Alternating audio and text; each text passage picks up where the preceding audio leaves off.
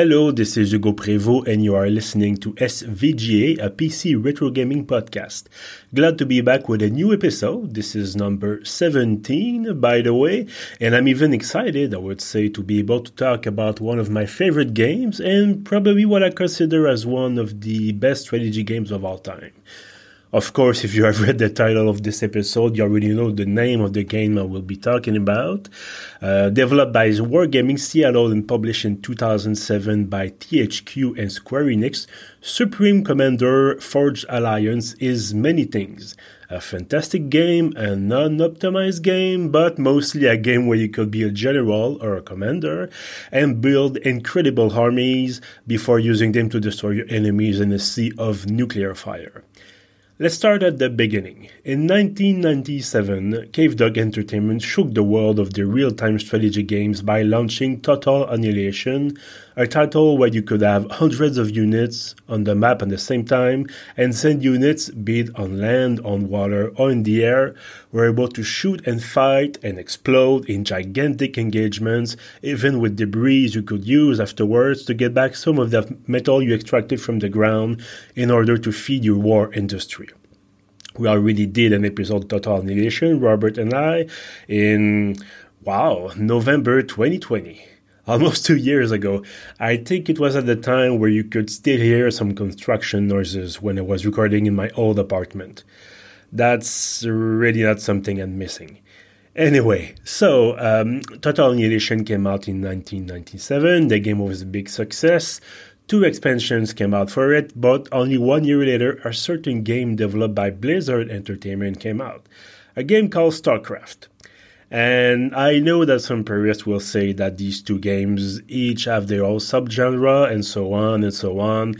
But for the general public, a real-time strategy game is a real-time strategy game. And between a game with great mechanics but no real story, especially no likable characters, and a game where everything is really, really well done, well, you go with the latter. So Total Annihilation came and went, and a few years later we got the glimpse of a brand new game, Supreme Commander. That game was going to be a beast. So much so, in fact, that when I tried to install it on my computer at the time, my very first own machine, but with a loan from my father and repaid with my salary from my job as a cashier in a grocery store, the installer gave me the equivalent of the phrase, "Yeah, tough luck, buddy," and simply refused to proceed. So it took me a few years before I was able to finally play Supreme Commander, but what a game it was. Hundreds of units from 3 different factions battling on maps that could be as big as 80 by 80 kilometers. 80 by 80 with 8 players at a time. Planes, tanks, warships, giant battle robots, nuclear missiles, experimental units. Yes, it was basically the same principle of Total Annihilation, but it was on a much, much grander scale. There was also more units, more technology levels and simplified interface, and for the first time, a story. So as I said, 3 human factions, basically a more human-like one, a robotic one, and an alien-like one, there we go, fight amongst the stars for the control of human space. Ultimately, the game ends with any of the 3 factions activating a sort of doomsday weapon called the Black Sun, which has a different effect depending on the faction that activates it.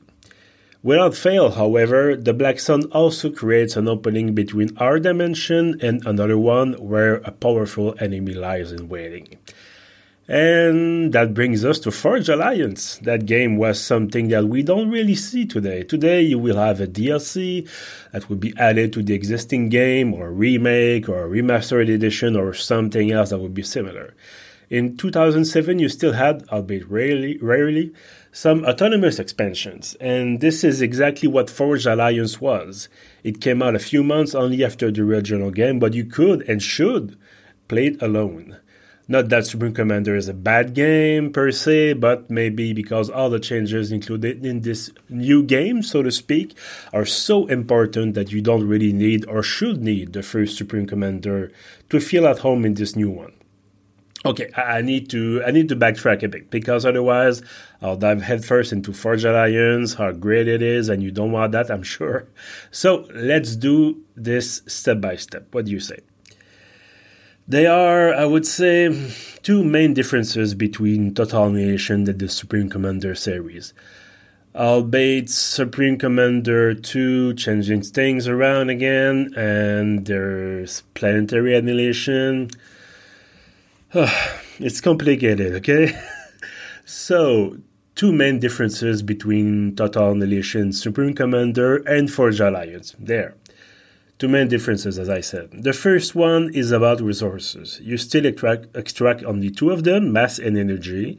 It was metal and energy in Total Annihilation, but it could be called gummy bears, and you could have gummy bears deposits and gummy bears mines. It's the same thing.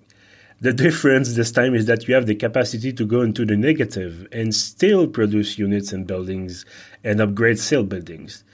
Well, that aspect of the game is a bit tricky. You could technically still produce and construct even if your resources were in the red in Total Annihilation, but that was very limited. Basically, if you were in the red in TA, you were in trouble. You can still be in trouble with Supreme Commander Forge Alliance, but you can also assign as many construction units as you want to a building producing units, or to another construction unit, or your commander, and even if all the production power depletes your mass and or energy reserves, you can still produce or construct or upgrade something. Of course, if you are at minus 1,000 mass per second, as an example, you won't get anywhere. But the overall resource system is a bit more lenient in that sense, as if getting to zero isn't the end of the road. The other main difference is time. Yes, missions in Total Annihilation could be long, and constructing advanced building has always been longer than building a simple factory, for example, or a radar tower. But in Supreme Commander, and even more so in Forged Alliance, you are supposed to use that trick of assigning many construction units to the same project.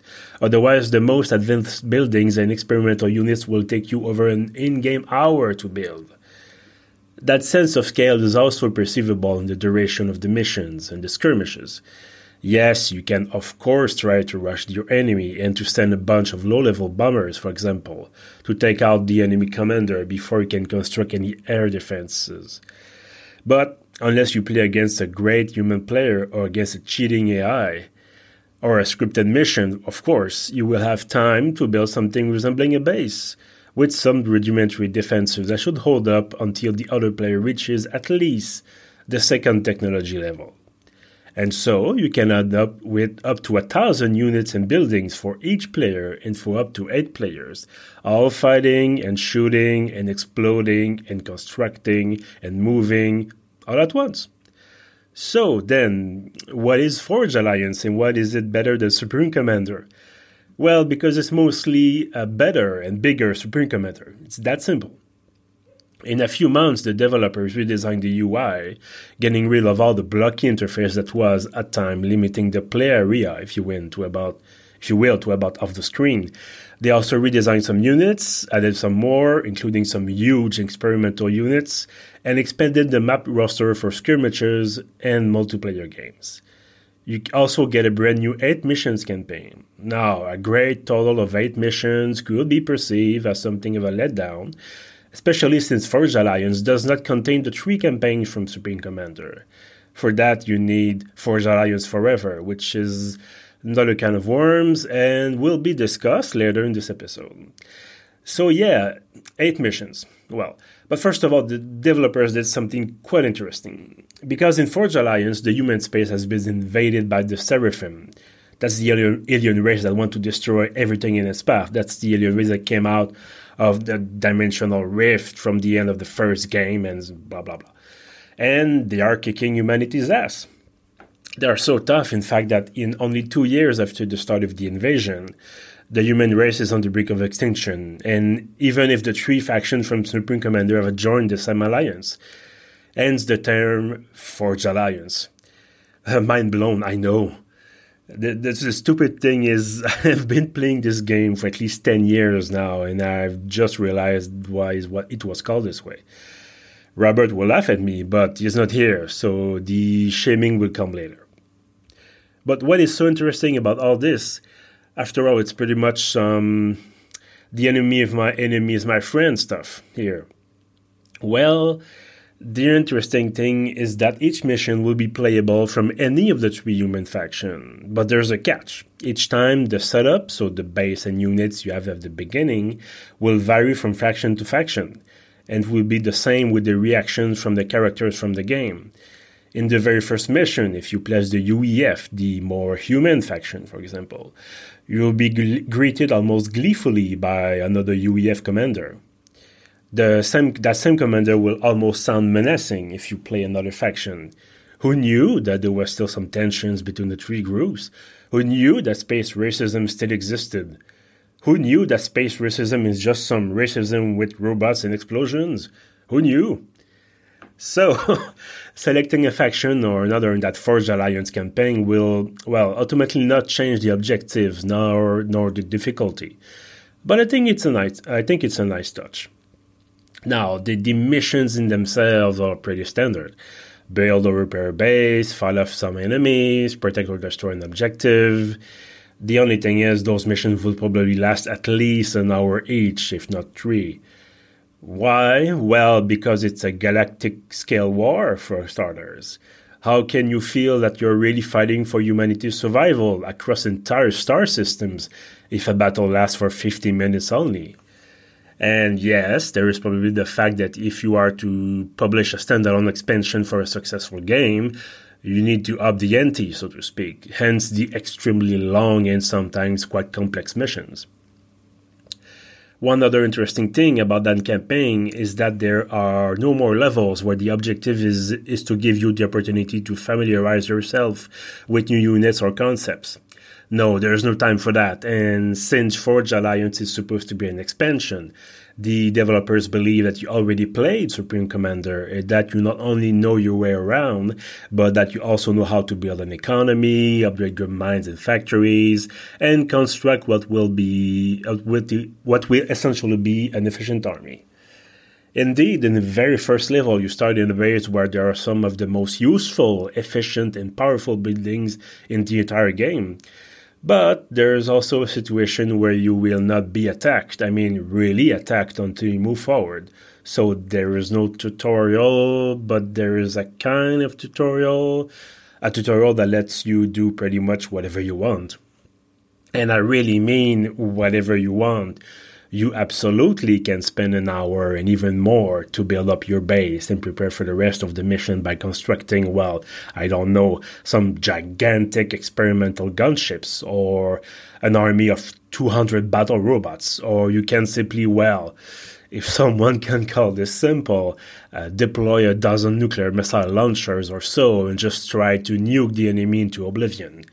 Although, the AI usually has an anti-missiles launcher as well, so nukes are quite useful in a way that it destroys everything in an instant at a certain blast radius, but ironically you are probably better off with some powerful artillery guns. But in order to build those guns, it takes a lot of time and resources, and that means building more mines, more energy reactors, more defensive structures, because your base is expanding and it needs to be protected. Well, you know where I'm going with this. Although Forged Alliance is indeed a game where excess is encouraged, contrary, say, to StarCraft, where the balance is really more perceivable, in that sense that it is usually quite difficult to just build a dozen battle cruisers and wipe out the other players or the AI. You still need some sort of balance, some sort of equilibrium if you want the game to be playable and enjoyable. On the other end of the spectrum, however, I do remember completing the very last mission of the Forged Alliance campaign, where you need to destroy the 2 pillars of a gigantic portal. Said portal could be directly opened between our dimension and the one where the Seraphim come from, and give them the opportunity to just direct a constant flow of units, essentially dooming humanity. So, in order to do that, whilst on a timer, so to speak. You could construct a huge army and battle your way down the map, or try to be lucky with a nuclear missile strike or a strategic bomber wave. Or you could play like me and build a strong defensive base and then construct a row of huge cannons and destroy the pillars from afar. It's a bit anticlimactic, but hey, it works. So, of course, it can be a bit boring just staying in your base, building defensive structures, and then attack after an hour because your gigantic cannon is ready to go. And that's why there are options, luckily. You can always transform Forge Alliance in a battle of movement or try to rush the development of a specific and powerful unit, then go for a possible suicide mission in order to take out the enemy commander. The possibilities are numerous, and that is certainly one of the best aspects of the game. However, for all its perks, Forge Alliance also has problems. First of all, it came out in 2007, and 2007, you could have the best computer money could buy. That game will still be unoptimized. And it came out the same year of Crysis, I think, if you remember, and you know what they say about Crysis. So, 15 years later, is Forge Alliance running more smoothly? Well, yes and no. Yes, a modern enough computer should be largely sufficient to play a game with hundreds or even thousands of units on the screen. However, if you go on the heavier side of things with thousands of units at one time, as I said, even so, if you modify the game to bypass the unit limit, there will be some slowdowns. And you could always try to boost the game speed by mashing the plus key on your keyboard. This won't do anything to help. It is also a game that can be, well, ironically enough, limited in its scope. I say that in the sense that usually when you find a good tactic, you will keep using that same way of doing things until it doesn't work anymore. But that can all change when you play against people over the internet. If you can make it work, that is. Because since it's a game from 2007, the old system to play against other humans has been shut down for a while now. I think they patched it and that you can now play directly over Steam, but I'm not sure. And I have no idea how it works if you buy the game from GOG, for example. That being said, and that's something I talked about in the beginning of the episode, there is something called Forge Alliance Forever. It is completely free, and it is part community, part mod repository, part multiplayer lobby, part almost everything, in fact. There aren't that many players on that service, but you can usually find dozens or even hundreds of people at the same time. And that service is quite good. You can find new maps, even whole new campaigns. You can find a brand new AI model, new units. You can play the entire Supreme Commander and Forged Alliance campaigns in co-op mode, or even in solo if you play co-op, so to speak, but alone. The sky is the limit. Truly, the only problems of Forged Alliance are problems that are linked to the year it came out. I mean, games for Windows Live were still a thing, for God's sake. If you can get past the slowdowns, if you can get past the grind, if you are one of the strategy games player that like to take its time, then you are in for a treat. Even better, that game can usually be bought with Supreme Commander for less than $5. Now, about Supreme Commander 2 and Planet Annihilation. Oh boy, I'm afraid that it's quite out of our scope here, but maybe one day we will dive right into the nest of controversies and letdowns. In the meantime, my name is Hugo Prévost. Thank you very much for being here with me today for that new episode of SVGA. You can catch up on previous episodes on pieuvre.ca. We're also on Apple Podcasts, Spotify, Google Podcasts, and on our hosting service, Balado Québec. You can also follow us on social media. We are SVGA Podcast in one word on Twitter and Facebook. Until next time.